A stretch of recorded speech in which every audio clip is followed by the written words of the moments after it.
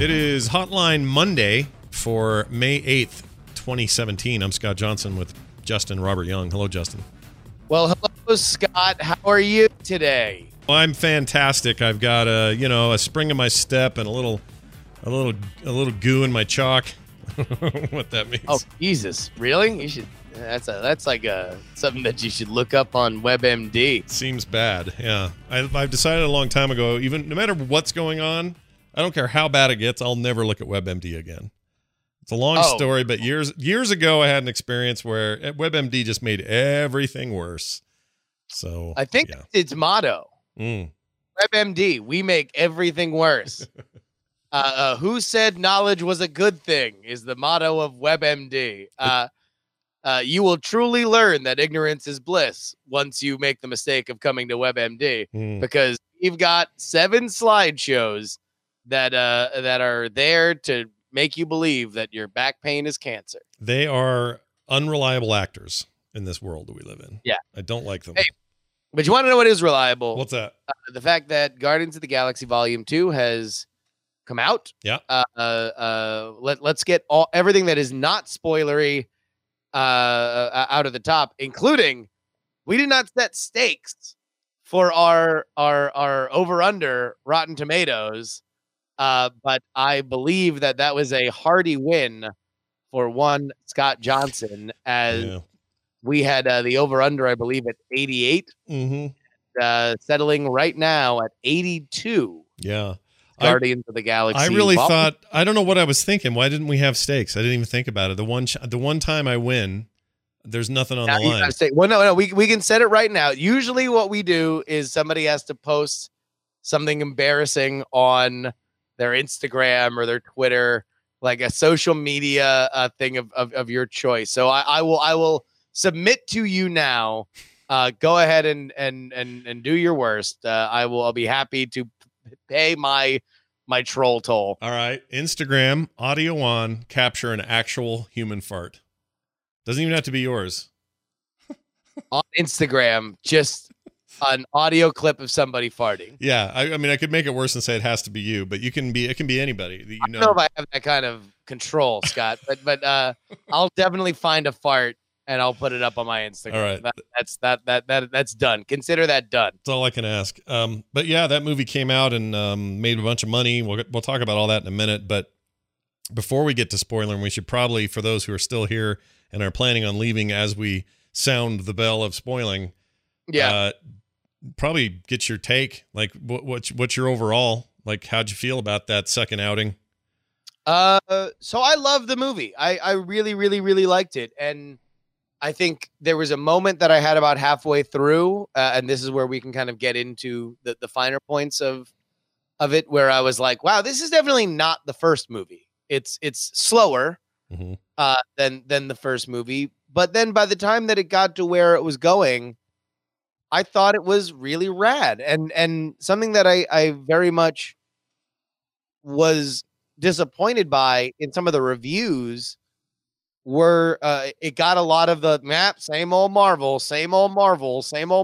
And if it's like, yeah, there's always going to be superheroes fighting in Marvel movies. That's, you're never going to get rid of that. I don't know if we want them to get rid of superheroes. Oh no, in this movie, none of the superheroes fight. I don't know if that's the case, but I thought that it was very different from the Marvel structure. It was, in fact, probably the most different in the Marvel structure than I've seen before. And I think it told its story very, very well. So I felt very good about it coming out of the theater. And the more I've thought about it, the more I've really liked it. Yeah, I'm the same. I think almost exactly the same. There's only one part, and I'll tell you about it in spoilers, but there's one part I hate. I hate it. I don't want it to be there. We just need a Hall of Fame of like random stuff in movies that drives you up a wall. Yeah, this one drove me up a wall, back down the wall, and you might even say through one wall on this side and back through this side wall. All right. You might get that little reference there, folks listening at home. But yeah, I didn't like that. Here's how mad you were about it. I was just searching for reactions as people were getting out of the 7:00 West Coast showing. Yeah. So when I was getting out of it, and I was writing my little Twitter review for it. Yeah. And you immediately hit me up and you're like, I loved it except for this part. And then you had a kind of oblique reference to it, right? Yeah, I didn't want to, And then like 2 things down, you were yelling to somebody else about it, but I guess had become so incensed that you were just yelling with like without hints. You were just like, except for the stupid blank scene. Yeah, at some point I had to just sort of let it out. But yeah, I listen. The part I'm referring to, we'll get to in a minute, is a small nitpicky thing. So I'm not planting a flag in this thing and circling around it and holding on for dear life. I'm perfectly willing to say right up front that it was just me being nitpicky and it's not that big a deal, but it's literally whatever. Every Marvel movie has this. Here. Spoilers start here. All right. Bing, bing, bing. This is the dividing line right there. Bell. Yep, right down the middle. So if you don't want to know any, go away. If you want to hang out and listen to them, great, because here we go. So I'll just tell you real quick what it was so we can get this out of the way. Yeah. There's this scene where the celestial father, Ego, played by Kurt Russell, old Kurt Russell, not his awesome-looking young Kurt Russell from the beginning of the movie. That looked really good, by the way. Yeah. I think they're perfecting that. It's starting to look normal. So normal, it's also kind of freaky. But anyway. It actually made me hate Rogue One more. Yeah, that could have. I mean, I don't know. It's a different. Like, how is Marvel so good at this? Where they did young Michael Douglas in Ant-Man. Like they did the creepiest one was Tony Stark in Civil War, where they did young Robert Downey Jr. But that kind of got a pass because it was supposed to be a simulation. But this one was like, oh my god, this is like.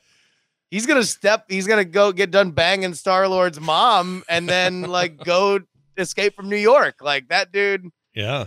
Awesome. It was impressive. And we had just seen for FilmSack the week before, we just saw Escape from New York. So we have just seen that version of him with that hair, eye patch, obviously, but that kind of young version of him, his 20s, early 30s kind of version of Kurt Russell. And they totally nailed it. I did a little looking on this, though. It's not just simply CGI. It's this other technique. And all 3 of the movies you mentioned use this technique. It was first pioneered in the Benjamin Button Grows Old, or whatever the hell that movie was called. The Endless Age of Benjamin Button. Benjamin Bratt Grows Old. What's it called? No, Benjamin Button. You got it. All right, that's it. That movie used it first. They used it in the reverse, though, to create old Brad Pitt.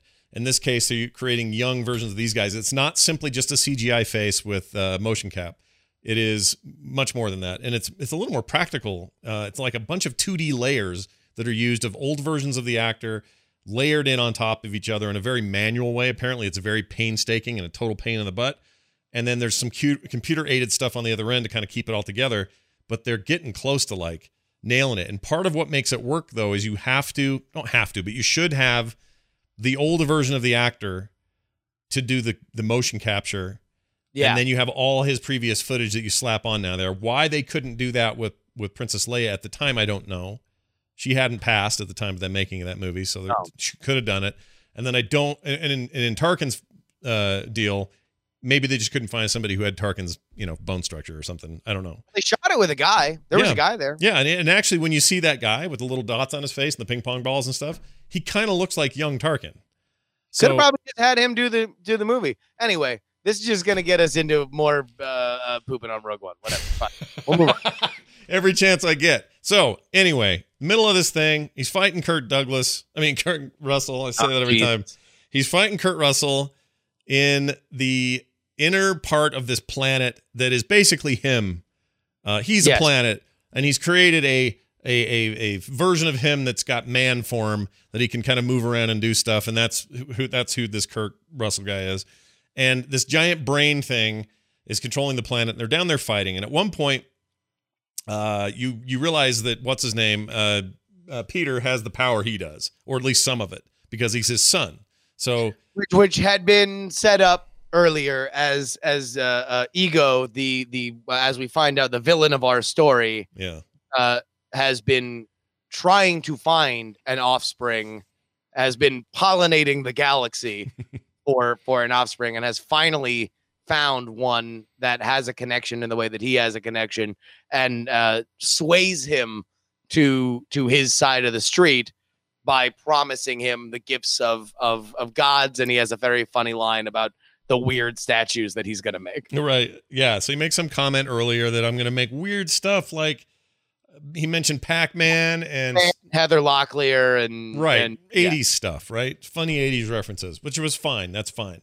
Now, many have pointed to me and say, Scott, that's when he projected it. That's when he said he was going to do it. So it's okay now. I disagree, because later when he's fighting with his dad, they both are able to, psychokinetically move all these stones and rocks from the core of this planet and have it cover them in whatever shape they want. And Kurt Russell decides. Kurt Russell is a larger Kurt Russell. Yeah, he went with like just, I'm Kurt Russell, but a giant rock Kurt Russell. I'm a giant rock Kurt Russell. Yeah. And smash cut to Star-Lord, who is also assembling stuff, only to realize that it is Pac-Man, complete with the like whack, whack, whack, yeah. like Pac-Man. It did the total waka waka waka sound. That may be the problem. It's not. See, let's go back. My problem isn't that Chewbacca swings on a vine in the third Star Wars movie, Episode 6, and swings from like an AT-AT to whatever he's doing in the trees. That isn't my problem. It's that he yells the Tarzan yell while he does it. So this Pac-Man thing may have worked for me if it was just a big rock Pac-Man and not the waka waka sound seemingly coming from nowhere. Okay. Do you understand why I hate that? And every movie has this. That scene. In fact, the whole thing, it's almost like my jumping the shark kind of like idea of this sort of thing in a movie is Chewbacca going on a freaking rope in Empire Strikes Back or Return of the Jedi. I hate it. I hate it. And that's what this was for me. You don't put the waka waka in there. You hold back, you pull back and go, the Pac-Man's enough. You don't need to make the sound. You shouldn't even do the Pac-Man, but if you're going to, just don't do the sound. All right. It's a cutaway joke for 2.5 seconds, and I laughed. And so that's pretty much my only commentary. I'm not invalidating yours. I'm just saying that I thought it was a funny moment and I laughed in the theater. And that's and I can understand, for whatever reason, you get these things in your head and you can't stop thinking about them and they drive you up a wall. It is part of being your friend and talking about these things. Yeah. I have come to understand them. We all can live with them. I think that it's fine, but it did not bother me. No. All right. Just so everyone understands where I'm coming from, a couple other examples. Avengers 1. I don't see how that's a party. Okay. That defined the genre for me. I hate that line. It needs to go away. It sucks. Second time or another time this happened to me. I can't stand it when Indiana Jones, and note, these are all like big, loud, great for kids kind of movies that I'm referring to here. Yeah. None of these are like some serious movie. But like when, let's see. No, you're not like the girl in red in Schindler's List just totally took me out of it. Like, it's always about dumb movies. It's always a dumb movie. It's a big popcorn movie. And I just think they get away from themselves a little bit. It's not a dumb movie. Especially because they're having fun. And this movie is all about fun. If anything, Guardians 2 is a way more fun movie. It's way more levity, way more humor, way more moments of satirical laughter. And it, for the most part, kind of nails it. Does a really good job. Yeah. It's just that one time I went, oh, too far, took it too far, back it up. And then later, I mean, listen, there were 5 credit sequences. The Stan Lee one was dumb. Like, what are you doing? He's up in space, sitting on a rock, talking to those big brain dudes that are in Marvel. What? Why? The Watchers. Yeah, but But why is he up there? Why is Stan Lee? They brought him up there. For what? The Watchers. But in the past, every other cameo he's ever done, he's just some bystander. He's not Stan Lee in these things. No, but he's telling them about his cameos because they are the final arbiters and the heralds of the universe, of the galaxy. And that they're only, that deep poop is about to happen if they show up and start talking to you, because they know how this story ends and they're warning you about it. And that's like their only sign of humanity. Otherwise, they're just chilling out there in wherever the Watchers chill. And in this one, whatever. I thought it was. Listen, you're staying after the credits. And granted, this movie makes its credits more of a part of the show than not only I think movies in general, but even Marvel movies. I agree. That have made it a big deal. Like all the credits are stylized. There's always stuff happening. At the end of this movie, there's like a very much in the vein of like the Star Wars disco trend of the late 70s. They have their own Guardians disco song that you realize by the end of it is being voiced by David Hasselhoff, which is worth staying for.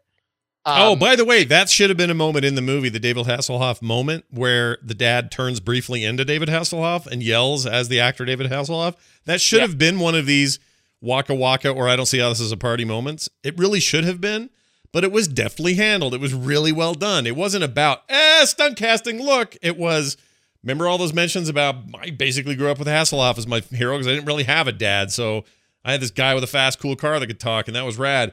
And so not only that, but now you have the context of his real dad getting pissed and morphing just briefly into, your surrogate dad, David Hasselhoff, was actually really affecting, like really powerfully affecting and funny at the same time. Like I went, oh my gosh, James Gunn, you're a freaking genius when you pulled that off. So take the Pac-Man back and knock it off. Enough with the Pac-Man. It's fine. Okay. It drives you up a wall. It's fine. For everybody else on the planet, it was a funny little thing. He made reference to it earlier. He turned into Pac-Man. He gets punched. The Pac-Man falls apart in 2 seconds. Yeah. Like he wasn't like, finally, my new power. Waka, waka, waka. He didn't like do it again. It was 5 seconds.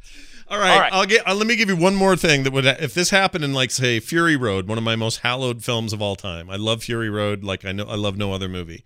If there was a scene in there where Furiosa grabs the side of a truck and her hand's up near Max's face and Max sees her hand and goes, well, your nails are on fleek, love, or some shit like that. That's the same thing. I would have been like, gosh dang it, dude, you didn't need to do it. You can mine the humor, you can mine the references in a much more smart, less dumb, obvious way. So that's all I'm going to say about it. That's the only thing I didn't like. I liked everything else about this movie. Well, I liked it all. You seemed even a little bit less exuberant about it on Twitter than I did. You seem to be... No. I loved it. I mean, really, I think the biggest thing is that what I would warn anybody going into it is that it is not as fast a paced movie as the first one. And like part of any sequel, when you go back, you wind up kind of parsing to yourself, okay, what got me back in this theater? If I'm really looking at like, what are the ingredients that I loved about the first one? And I think very obviously, if you were to dissect Guardians of the Galaxy, it's a fairly typical kind of Marvel with a capital M script where the good guys get a thing and then they lose the thing and the bad guy gets the thing in the third act. And then they have to storm the castle to nullify the fact that there's the thing. Right.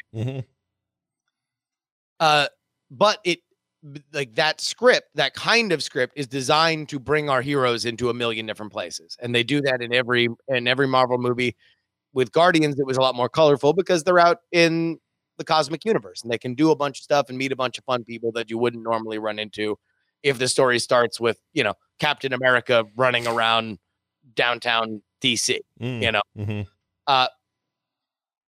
The difference is with this movie is that ultimately this is a very like themed out. It very much is like Civil War, where it's about these kind of larger themes that are all about internal conflict, and it's not bound to the idea that we're going to do the sort of Marvel story. And I thought it was tremendously affecting to see kind of Star-Lord and everybody. I mean, I think it's a really smart script because everybody has their own little version of what's family and when do you know when family is abusive. Yep. Like, what is the line between sacrificing for your family and being poisoned by your family? Yep. I agree. And what can you expect? And you get all these really, really cool stories. And obviously Peter Quill is the center of 2 or 3 of them. But I thought by and large it was fantastic. It was definitely. I mean, listen. Here's all you need to know: the most famous song out of the first movie, was the Ooga Chaka song, right? Yeah, the Ooga Chaka song. I'm sure is what it's called. The most affecting song in this one is either, Cat Stevens' Father and Son or Fleetwood Mac's The Chain, and those songs are very much like the movie. They are driving. They have undeniable melody and resonance, and yet these are songs about sadness, and this is a movie about sadness. Mm-hmm. Yeah, which is interesting because it's juxtaposed the entire time against a movie about free form adventuring. In other words, there's not a lot of when they do slow down, sure, there are these moments, right? But it's still a big goofball movie. It's like the comic it's based on. It's this big, loud, colorful, psychedelic kind of experience. Oh, I think it is by far the most visually impressive Marvel movie. Oh, by far. And the thing cost 20-30 million less than the last one. I don't understand how you did that. That's weird to me because sequels mean actors get more money. It usually means bigger effects budgets. It usually means a lot of things. Yeah, we looked it up. Cost of making this versus cost of making Guardians 1, less money by 20-some million, which blew my mind. I still don't know if I even believe it, but that's what I found on whatever that site is we use sometimes for that. I forgot the name of it. But production budget. No. You got it flipped. Do I have it backwards? I swear we did this on 170 million for 1, 200 million for 2. For volume 2. Yeah. Oh. Well, then I did have it backwards. Never mind. Well, that makes sense because everybody gets paid more. But even then, that's impressive because it's, kind of jaw-dropping. And I know it's a lot of CGI. There's a lot of green screen. There's a lot of stuff going on that we're used to seeing, but maybe the best I've ever seen in a movie that I can think of right off the top of my head, where it's this much wall to wall. And there are set pieces in this that are all really impressive and feel like they are the ultimate moment in multiple movies. So the sister coming after the sister with that ship and the way that goes down in the cave, incredible stuff. Them getting out of the cave was equally as incredible. Everything that happened with that planet internally and externally was super amazing. Exterior shots, the fights with those remote controlled drone from the gold people, amazing. Like I easily the most impressive visually a Marvel movie has been. I can't think of one that's even close. I loved the Sovereign being this this Tony patrician, master race kind of place that has their own little Ender's Game, a squad to kill people. Like that's just, I thought that was really rad. And listen, the performances here are great because this is a movie that I think can fall apart. The script is really challenging, I think, for the actors, especially Drax and Gamora, because they effectively just get sidelined as we don't give a poop about them house guests about halfway through the movie. And they've got to continue to make themselves worth it and not just be the other guys. And Dave Bautista, the lady who plays Mantis, Zoe Saldana, and specifically, what's her butt? Karen Gillan, I think does a fantastic job of, those are harder roles to play. Like when you don't have the fallback of I got to be running from this point to that point, or someone's trying to flip this switch and I got to stop them. And so you can act by way of the story. This is a lot of them sitting on couches and killing time by talking to each other. That can be a boring movie if you don't really like these characters and the performances are spot on. Yeah, and they did that here. It's like Star Trek movies. It's usually Picard, Riker if you're lucky, usually Data. So it's like Picard, Data, and then the rest. And the rest have nothing to do, or they're barely in it, or you're like, where the hell was Riker? Where was Deanna Troi? It's always frustrating to see a Star Trek movie because it's always one or two people to get all the focus. Or it's like X-Men, where at some point, all right, Storm, just sit in the corner until somebody needs to change night to day or something, or we need fog or something, whatever. Yeah, same deal. In this case, I never felt like that. If anything, I felt like Peter Quill was not the main character in some in some small way. He obviously was, but there are moments where I realized, oh, I've barely even seen that helmet on him. He's not even really Star-Lord half this movie. Not even a third of this movie is Star-Lord. He's flying around half the time with his helmet off. And then I'm way more invested in the rocket. What's freaking Merle's name? Not Xanadu, Zondu, Randu. Yondu and Rocket's little side story. Didn't expect that to affect me the way it did, but it totally did. No, yeah. I saw a little criticism that was maybe hammered home a little too much, that you could have told the same story between two kind of roughneck badasses who are secretly hurting with maybe a little less dialogue. That you didn't literally need to have Yondu do the like that's me, boy, I'm the same way. Like I get that, but also Rooker's just so good. You just kind of want to spend time with him. Rooker explaining why he needs to cry, like, it's just like the best Rooker. Oh, right? Dude, I could watch Rooker eat a handful of soup. Like, he's just like this. He's just like this incredibly compelling face. You can't look away. And I loved everything about Yondu's character in this. I also really liked the sisters thing. I really liked the fact that I didn't walk away. I went in there thinking, I'm going to hate Baby Groot. I'm going to hate it. It's going to drive me nuts. They're going to over-cutify it. He's going to be annoying. We're going to get like CGI Jar Jar Binks problems here or something. It's just not going to work for me. So wait, were you won over or made more wary by the fact that the movie literally opens with nothing but a Baby Groot dance number? It had me there, and I was good the rest of the time. And I actually really liked the Groot's usage. Like, they made Groot so pinnacle to the first one. Yeah. And they somehow managed to do it again. And it was cute, and it was affecting when he's getting the shit kicked out of him by those other Reavers or Reapers or whatever they're called. I felt bad for this thing I knew didn't even exist. But part of me was like, oh my gosh, dude, I'd freaking punch these guys if I saw them mistreating this little creature like this. Like, great funny moments, heartfelt moments. Like, first time in a movie in a very long time where a CGI only character creature had me rooting for it, feeling for it, worried about it. Like, that's rare. You know, I get that in video games sometimes, but that's usually in the construct of the entire game's a big artifice. But having this little fake little CGI character completely won me over. So all those fears were waylaid. I didn't feel bad about that at all. It was just Pac-Man, really. Let me ask you this. Just Pac-Man. I think we both really, really like this movie. Yeah. And I think part of the boldness of the movie is that this is just a Guardian story.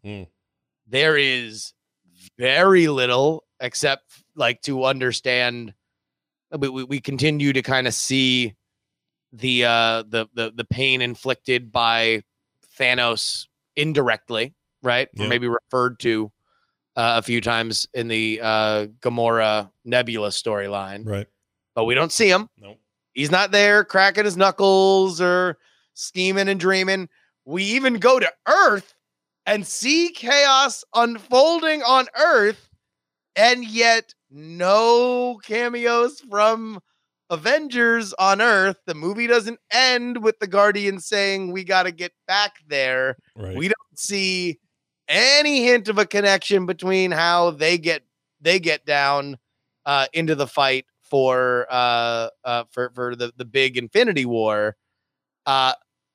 Were you surprised that this came without some of that Marvel sinew to I did. I mean, the first one didn't either, but we expected that because it was like an origin movie and there's no reason to really venture outside of your little vacuum there. But I thought for sure, at least in the post credits, especially when they said there were 5, I went, oh, well, at least 2 of the 5 are going to be some reference or whatever. The only thing we ended up getting that was we saw the first one, you had the same, Thanos' secretary from Avengers that Loki kept talking to, right? And now he was in Guardians of the Galaxy. He gets murdered by the Pie Maker. There was a connection very clearly between those two worlds. And obviously now all of a sudden you're dealing with all these characters that are directly tied to Thanos, either Gamora being a daughter of Thanos or Drax being this warrior who was on a death mission to kill him. Right. So you're right. There's more connections in the first one than the second one. The second one, there's none of that. The only connective tissue I saw was during the credits. You got Jeff Goldblum sitting there in his like weird outfit that he's wearing in that Ragnarok trailer for Thor. And I thought my brain wasn't working right. I saw him in that as it's scrolling past and I went, oh, why didn't I feel like I saw that scene? Did I get up and pee or something? Like what happened to that scene? And then my brain was like, no, you dumbass. That's another movie set in the cosmic universe because now you're with Thor and you're up way over whatever and you got 70s motifs and all that and he's fighting the Hulk. But that's a whole nother movie and they snuck him into here. So to me, that's the only connection you're going to get in this movie. If you're expecting more than that, you get a little Howard the Duck, fine, whatever. You get a little, I freaking hate Howard the Duck, but you'll get other stuff. And that part was fine though, because it's a known quantity. I can't be mad at it this time because whatever, it's fine. But the first reveal was terrible. But anyway, the point is, you're gonna give us a Guardians movie on the cusp of what it's about to be the big Avengers 2-part nightmare. Let's go Thanos fight. You know, all the stones. The heroes. We're putting all the heroes in one big old movie. Yeah, and they didn't do it. They didn't do it. Go 314 says that they introduced Adam Warlock. Yeah, they did. At the very, very end, you know, they make a point to kind of hint that Adam Warlock is coming, but Adam Warlock doesn't have anything to do with the rest of the MCU, or at least as we are led to believe. It'll be in Guardians 3. Hi, who's this? Hey, this is John. John, what's going on, John? Not much. Sweet. I just wanted to say I like your stream and there you go. That's the one. I actually think that may actually be the kid from before, by the way. And as he was talking, I went, "Uh-oh, I know this voice." Is this guy? Yeah, I think it might be the guy. It could be the guy. Everybody go donate to UNICEF. Yeah, everyone give some money to UNICEF. So here's the deal. What was I going to say? Oh yeah. So all this decision not to do any of that and have any crossover at all, I don't know if I feel like it's a missed opportunity or maybe I'm kind of glad. Like I'm glad instead that maybe my mind focused on Mantis. She was fascinating to me. She was great. I loved her. She's maybe my favorite character and didn't expect that going in either. And by the way, and I talked about this on the show this morning on TMS, I went later and looked her up. Her name's Pom something, P-O-M something. Looked her up and she talks like that and has that same weird accent just in real life. And that, really? Yeah, that was crazy. I was like, what? This is just you? This is straight up you? Because I thought she was affecting some kind of weird alien thing. Nope. She's like Japanese heritage, born in Canada, raised somewhere else in Europe. She's moved all over the place. So she's got this weird mix of dialect affected accents. And she's got that weird animated mouth kind of thing she does. I'm fascinated by her. I think she's an incredible casting. And I loved her in this. So yeah, it looks like she's I guess she was in Old Boy. Yeah, what's Old Boy? I don't know what that is. The Korean. Oh, this was the Spike Lee remake of Old Boy. You ain't never seen Old Boy? No, I didn't see. I've never seen Old Boy. A person on the phone, have you ever seen Old Boy? I have never seen Old Boy, Scott. All right. I've always wanted to, though. Well, Ian, it's I Am Sci-Fi. Everybody, check him out. What up? Hey, what's going on, man? Hey, what up? Tell us what's on your mind. Not too much. Did you see the movie? Did you go out and see it last weekend? Oh, what? Guardians of? Oh, of course. Yeah. I've seen it twice already. I saw it on Friday night at the Draft House, and then I took my girlfriend to it on Sunday and saw it in one of those like reclining seat theaters and had some nice relaxing like 10:30 half price matinee action going on, and that was pretty cool. Yeah. Well, that's awesome. Yeah. So what's your general? Well, obviously you liked it. You saw it twice. Oh, I loved it. I have a question for you, Scott, before I get into my main point. So what did you think of the Galaga noises if you hated Pac-Man so much? Okay, so that didn't bother me as much, and I'm not sure why. I could tell. It's for me, it's the same reason that the Hasselhoff moment didn't bother me. It wasn't presented in a way that was like, Galaga, get it? Like that. Whereas the Pac-Man one was like, it's Pac-Man. And then they had to throw Waka Waka in there just in case I didn't get it. Like, that's the difference. So it was handled with like a more, I don't know, just a more delicate brush. It wasn't that weird to see. Wait, when was the Galaga sound? The sounds they made when the fleet of gold people were fire in their. Oh yeah. Yeah, they were just they sounded like video games. People. Yeah. And they sound. Although one thing I also really appreciated about the Gold People is the fact that Ben Browder was playing the Admiral, and I didn't catch that the first time. I catch it the second time, so a little bit of a Farscape insertion there. Oh, no way! That's kind of perfect too, because that show was always about weird people made out of gold and stuff. That's really cool. Exactly. Anyway, Sierra, your main point. What are you going to tell us? My main point is what I appreciated the most about this one over the first one is that even if you didn't have as strong a soundtrack, like, because I mean you got like almost like all the 70s greatest hits going on in that first movie. Yeah. With this one, every single song is plot relevant. Like every single song they're playing at that specific moment has something to do with that scene. And you could even say that Mr. Blue Sky, the lyrics to Mr. Blue Sky, are the overarching story of the entire movie. Mm-hmm. Yeah, you feel like he's talking about his dad. Yeah, that was really, really cool. I agree with that. My daughter said that on the way out of the theater, and I told her it was just a theory, but I have this theory. Maybe, Justin, we can talk about this theory, but I have this theory that they got more control over what to choose. In other words, this time around, they could say, yeah, we do want a George Harrison song. Brian this morning was talking about how that's a lot more expensive than licensing average songs from that era. Oh, sure, yeah. So maybe they had such huge success with that first movie, and projections were so high for this one, 54% higher, and they hit it money-wise. Yeah. So maybe this is just a case of that, where they could be more picky and say, well, we want Fleetwood Mac, we want whoever, they want ELO, we want these bigger names instead of the stuff that a lot of us, I mean, as much as I love the first soundtrack in the first movie, I didn't know half of it. Like some of it was just like, well, it's perfect for this scene, but I never heard of it. But yeah, almost everything in this one I had heard. It was stuff when I was real little, or my uncle was into, or my brother would play, or whatever. And I recognized just about all of them. So yeah, here you go. You got ELO, The Sweet, Lakeshore Drive obviously gets played. It's fairly important in the story. The Chain by Fleetwood Mac, Bring It On Home by Sam Cooke, Southern Nights by Glenn Campbell, My Sweet Lord, off the All Things Must Pass solo album by George Harrison. And then, Wham Bam Shang-a-Lang, Surrender by Cheap Trick, Father and Son by Cat Stevens, and Flashlight by Parliament. Yeah, those are all bigger hits. So I don't necessarily even mean more popular, but the bands themselves are, I don't know, more revered or whatever. So I think it's a money thing. And so creatively they could do more with what they had. So I don't know, with this one doubling the weekend take of the previous one, I don't know what that means for 3. Like, is the pressure on? We know James Gunn wants to do it. James Gunn's going to write it. Yeah. He came out and said that he's in the process of writing it now. He is an executive producer on Infinity War and Infinity Gauntlet, if it's actually going to be Infinity Gauntlet. And the Thor movie, I think, isn't he? Thought he was.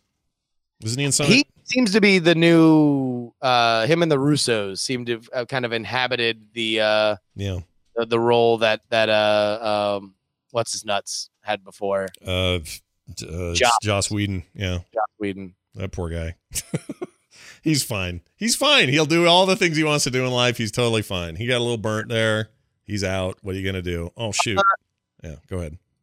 What else is there to say about this movie? Because I feel like we really, really liked it, but either we're not, like, there's just, aside from the stupid Pac-Man thing, like what else is there really to kind of go over except to say, listen, it's a great flick. It's inside of its own universe. There's not really a ton of nerd, like they hinted at Adam Warlock. Cool. Mm-hmm. I think they did Ego about as well as you could possibly do that character. Yeah. Right. Yeah. They tweaked it around a bit, but I think they got the essence of it pretty well. They how do you beat a planet? How do you interact with a planet?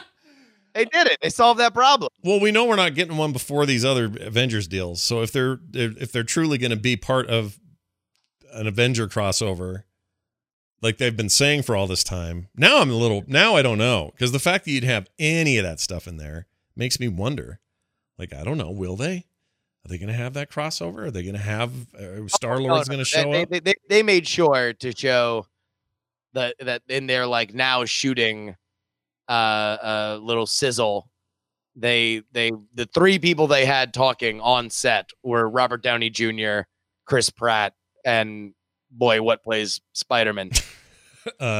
Tom Holland. Yeah. Yeah, that's it. Yeah, I know. You're totally right. Hi, you're on the air. Who's this?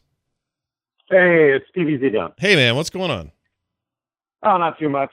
Just hyped from the movie and hyped from all the interesting stuff coming up for Marvel. I know you guys were talking about James Gunn, and he's definitely Marvel's golden boy right now, and I'm interested to see what happens because I didn't quite catch it, but from what I understand, he's going to basically back up Kevin Feige, but just for the Marvel cosmic stuff.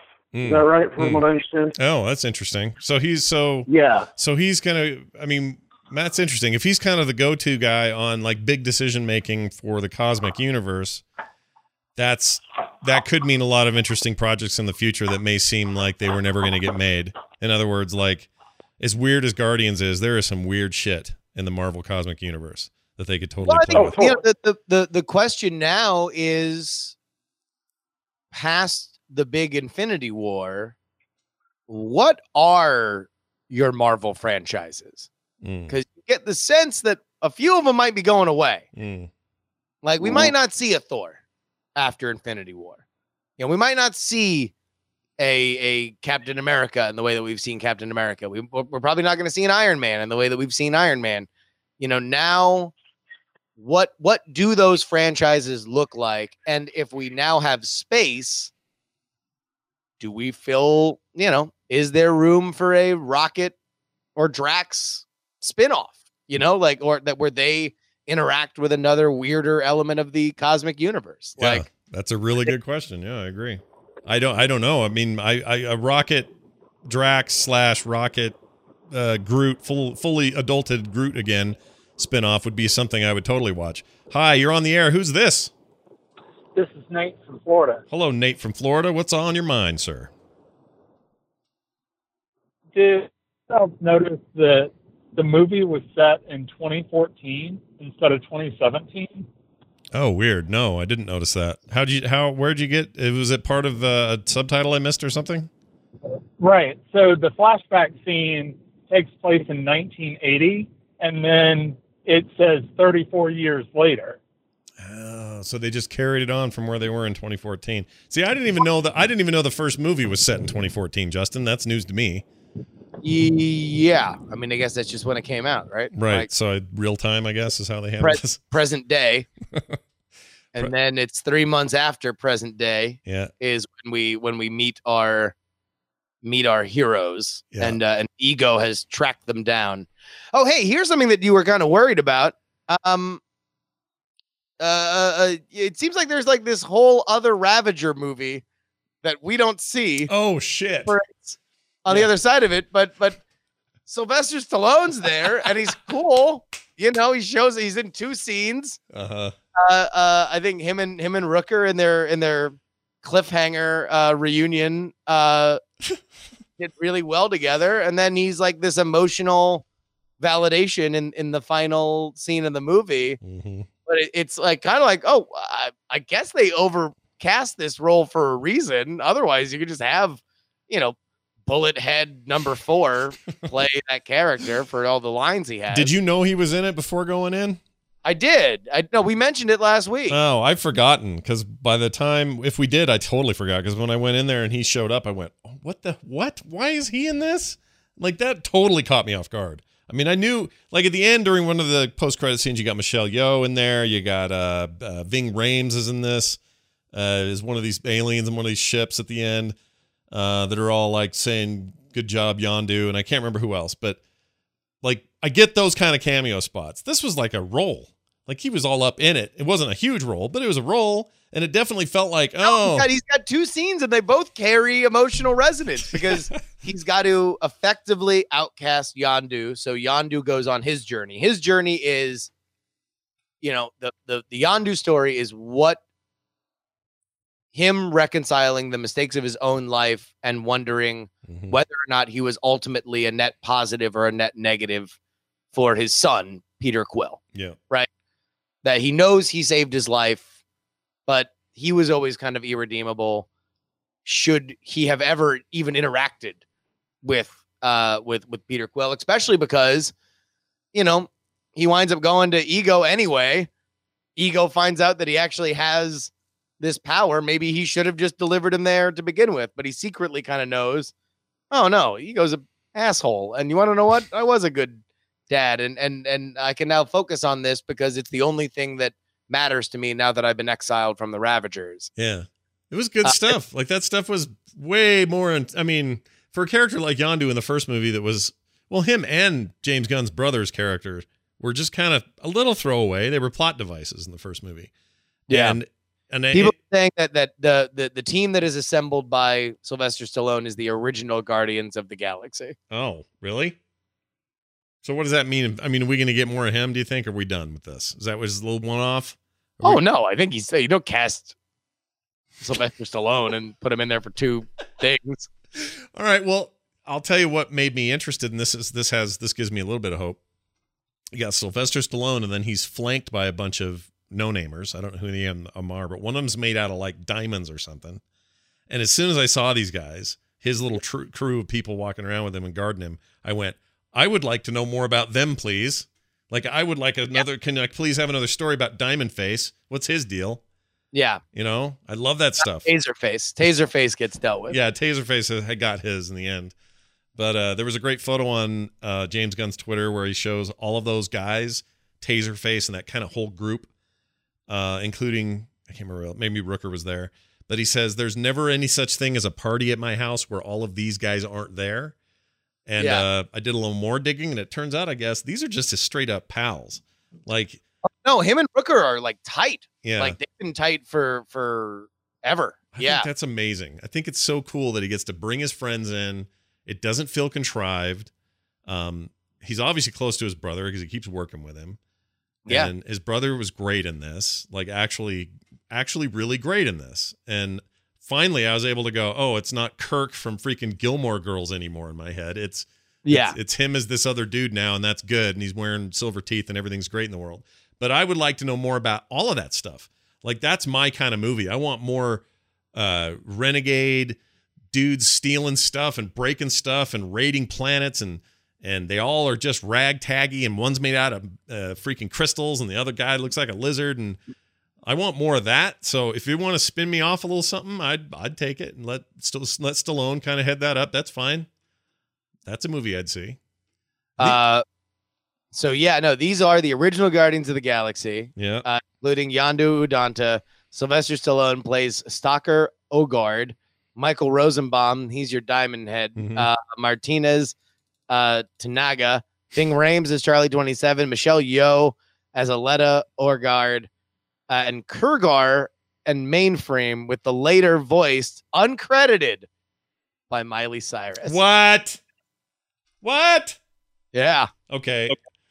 That's just weird enough that I want a whole movie. I'm not kidding. And if they went to the trouble to bring them all in, you brought them all in. That's a bunch of trouble to bring. Have Ving Rhames dress up like he did and have those guys look all tiny next to him and all the stuff they did? Because that's your third movie. It's Adam Warlock and it's the Guardians versus the Guardians, right? Like, then they're probably going to be, for whatever reason, on either side of the fence.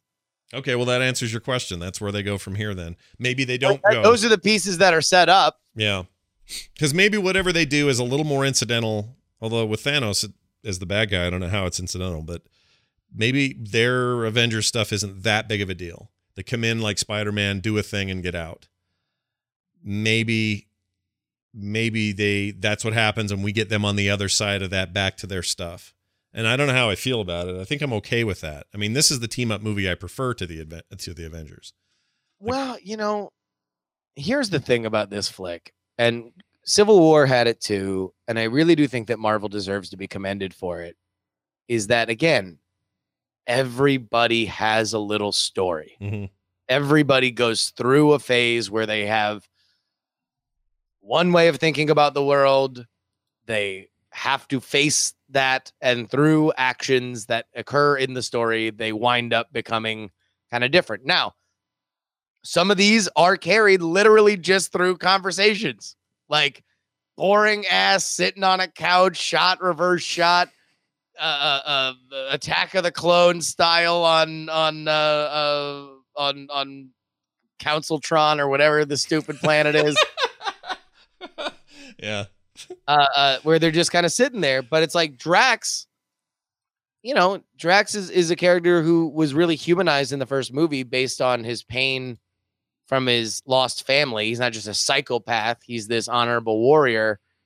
But like, he has this little journey with Mantis, you know, where he's like reconciling his feelings with somebody who can read his feelings. Yeah. No, dude, Mantis. She shows up as cast in the Avengers stuff, so she'll show up, I guess. So I guess they're all going to show up. But anyway, the point is, whatever. I went in thinking, I don't want to even know about Antenna Lady. Didn't know much about her anyway, her character.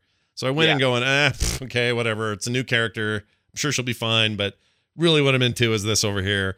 And I ended up being so enamored with her and everything she said and did and was. And I don't know what it was, but she's got me.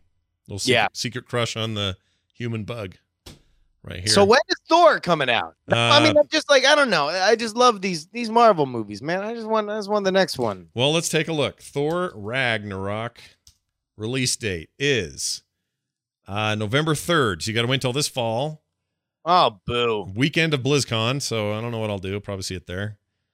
And yeah, we got a ways to go. And there's nothing in between except some DC stuff. So later or in June, early June.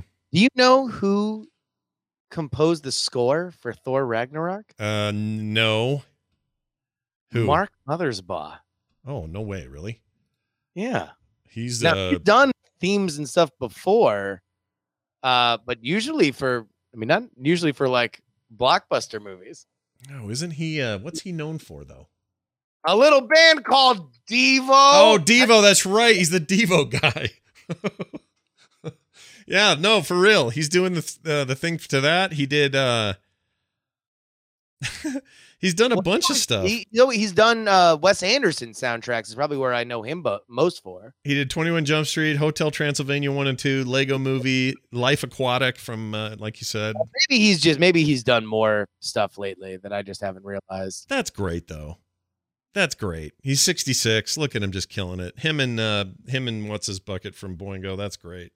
Just making movie scores. That's what you should do. All rock and roll and weird like pop musicians, they should retire to movie film scoring. I think that'd be get that check. Yeah, get that fat check. And don't forget that Taika Waititi, or however you say his name. Taika Waititi. I think he's going to be your next big deal. He is going to be, I'm putting money on this. He's going to be your guy to watch. He's going to make movies that blow people's minds. He's going to once in a while make some small thing like what we do in the shadows again. Everyone's going to love it because he's never going to quite leave his roots, but he's going to do big shit like Thor, and we're all going to just think he's great. So, James Gunn, watch your back. You got a new, I guess they're buddies too, so it probably doesn't matter. Well, hey, by the way, also we did forget Spider-Man. Spider-Man is in July, so that'll give us our Marvel fix. Yeah. You know, but aren't you a little bummed that no Guardian stuff will carry through any of this yet?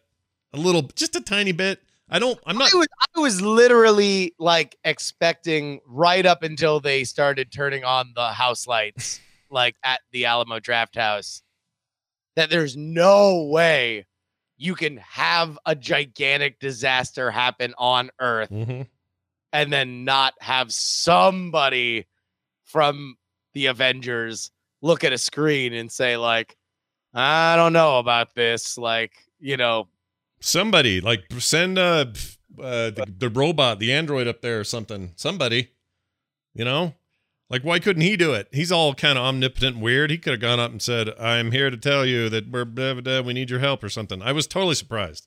Still a little surprised that we got nothing. Well, the movie made a mint, 140 million rather, compared to the 90 million that the original made. It'll be curious to see how it holds going forward. I don't think that this is going to be the runaway success that the Avengers was, or I don't think it's going to outgross the Avengers, which I initially thought, just because this is a sadder movie. I don't think that the sad movies necessarily, unless you are like super playing 4 quadrant like Titanic was. I don't think that sad movies tend to make as much as good as happy, fun movies. And although this movie is hilarious at times, I mean, it's about, it's about bad dads. Mm-hmm. It's just, it's a big daddy issue of a movie in all these like whiz bang pastels. Yeah, no, it's if you've got dad issues, welcome to this movie. Oh, other thing I liked about it real quick, when they're playing ball with the little ball he conjures up. Yeah. That could have been terrible. That could have been cheese bag McGillicuddy. And it was so well handled. So I'm telling you, the Pac-Man could have been better. That's all. Oh my God. Because look how well he did with the ball thing. That's so cliche. Even the music, the swelling music. Scott, he doesn't know how to use his powers. He had previously mentioned it. He has no idea what he's doing. It's the first time he's ever done anything like this. It happens to be a funny, silly thing that gets punched out 2 seconds later. I knew that this was going to be 90% of the show, by the way. I knew that there's no way we weren't going to get through this show without having half of it be about this stupid throwaway gag. I know, it's impossible for me. Here's how they fix it, though, okay? So, James Gunn, if you're listening, freebie for you. All you had to do was have a close-up of him going, I don't know what to do. I haven't done this before. And then just kind of have it be the only thing he can think of. That makes it better. Instead, it looked like, rah, giant ego, rah, Pac-Man, waka, waka, waka, waka. It's bad. It's bad. Stop it. All right. Apparently, one of the, and this was a great scene where Rocket and Yondu wind up making 700 jumps through space to get to Ego's planet. One of the places that they zip through is Sakaar, which will be a main set in Ragnarok, apparently. Oh, was that where they were annoyed by the interruption or whatever? How did that go? I don't remember how it went now. Yeah, I'm not sure. I mean, that was the first Stan Lee cameo where he's telling the watchers about all of his other cameos in the Marvel universe, which I love that. Where he's just like, it was fine. At one time I was a Federal Express delivery man. It was all right. It was okay. That was great. I love that. It was fine. I did like them zipping around. I think the scene of the movie for me was Yondu's arrow going through the prison and taking everybody out in a very musical way.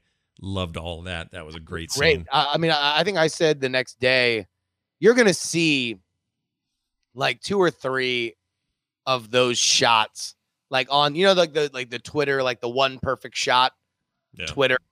Like there are a couple just magnificent, gorgeous shots in this movie. They are so well done. Yeah, it's incredible. So go see it. If you haven't seen it, hopefully we've helped you want to go see it.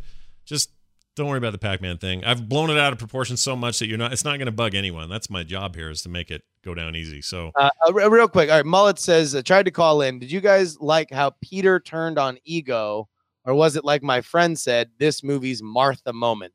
Number one, don't you dare blaspheme the greatest scene in movie history, the Martha scene from Batman versus Superman. It is in and of itself one of the most brilliant pieces of cinema ever achieved. Number two, the whole movie's about how the dad is bad, and if there's a rightful criticism to the film, it's that he's a crap dad, right? Because he has crap dad written all over him from the moment that you meet him. So if anything, the movie certainly drags out our characters realizing that this guy is as bad as he is, where you would almost hope that they would be smart enough initially to realize, oh God, no, this guy is evil, and we need to figure out how to get the hell out of here as soon as possible. But the story of the movie is that family can be poisonous. Family can be your strength. Family can be your downfall. Mm-hmm. And that those are the themes. So yes, of course he turned on him. That was the point of the movie. And I think that everything was leading up to that scene. Now, the fact that they made an entire movie called Batman versus Superman, where the final moment that Batman doesn't kill Superman is hinging on the fact that Superman uses his mom's first name in common conversation, and that they both have the same first names, and they need Lois Lane to come in and explain everything because it's so convoluted even as the scene is going on. That is art.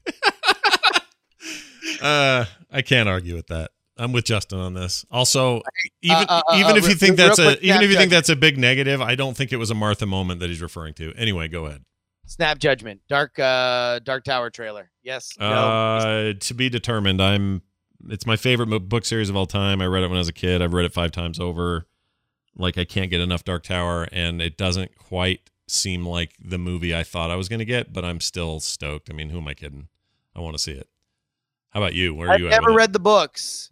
All I know is all my friends love it, and it kind of looks like a second-rate superhero movie. Yeah, that's the worry I have. It's not even so much second-rate hero movie. It's just a little Matrixy.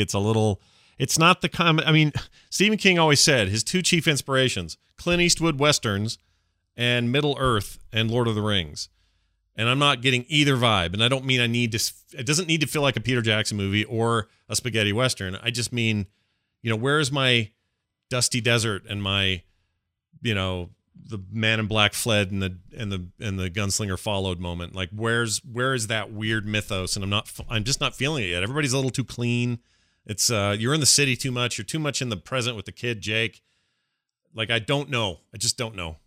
I kind of feel like Matthew McConaughey is gonna like sell me bourbon or something. Like he's just kind of like cool ass Matthew McConaughey, and he's like, "Hey, I'm into killing or drinking this brand of bourbon, right? Anyway, we're all cool here." Yeah, I don't know yet either. See, they're not showing enough of him, but the Man in Black, Randall Flagg, the walking dude, he's known as sometimes, is one of the coolest characters and bad guys in history of written word. He's so great. And I just don't know yet. Just don't know yet. That did not impress me. I'm sure I will see it because all my friends love it and it's going to be a big thing. But I'm curious. And then final thing, and then we'll get out of here. Blade Runner trailer. Yeah. Yes, no, maybe so. Very much 100% so. I think the adherence to tone from the original is kind of breathtaking, even for just a trailer. And they were using like Vangelis-like synthy music in the background. Like, there's clearly an effort to not over-modernize things, and I'm into that. And the only real hang-up for me is how much Harrison Ford, and does he wear anything but a casual T-shirt and jeans? Because he looks like he just walked in on set and just said, "Hey, I'll do this for 5 minutes," and that's my only really. They were like, "Hey, so here's your wardrobe," and he's like, "I don't think so." Yeah, I don't think so. Harrison Ford. I gotta get back to the garage. So it looks good, but looks good. Yeah. It looks curious. And you know how I feel about that director and how his recent movies are amazing, and I love. He's the best. Yeah, no, he's Villeneuve. Yeah, he's incredible. Sicario, freaking The Arrival. Like, this is going to be great, and everyone should be excited about it. And I don't even know when it is. When is that movie? Next year? Is it next year? Oh, we got like a year. Shit. Well, then you got Alien Covenant later this month, everybody. So get ready for that, or at least I'll be seeing it. Wait, is that doesn't come out this week, does it? No, it's the 20. It's 20. No. Blade Runner 2049 comes out this year, October 6th. Oh, okay. All right. Ooh, October's a good month then. All right. Good stuff, everybody. Thanks for listening and watching. Justin, would you like to pimp anything before we go? Yeah. Go to my Twitch channel, twitch.tv/Justin R. Young. You can subscribe there, get the emotes, and have a good time. Streaming every day. Every freaking day over there. Every day. Hardest working guy on Twitch. I got stuff going too, but I can't think of anything. I've been signing so many free comic book day prints. It's insane. If you want to see what that looked like, go to youtube.com/Scott Johnson. You'll find it all right there. I put up a video today of me and Carter signing these prints. They're all free. They went out to thousands of you this week. Huge thanks to everybody who supported that, and hope you enjoy your free stuff. Frogpants.com for everything else. Hotline Monday can be found there as well. Frogpants.com/Hotline Monday. That's going to do it for us, for me, and for Justin, and for all of you. We'll see you next time.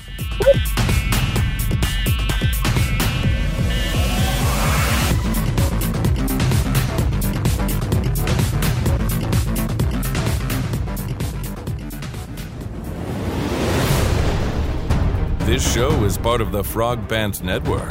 Yes. Get more at frogpants.com.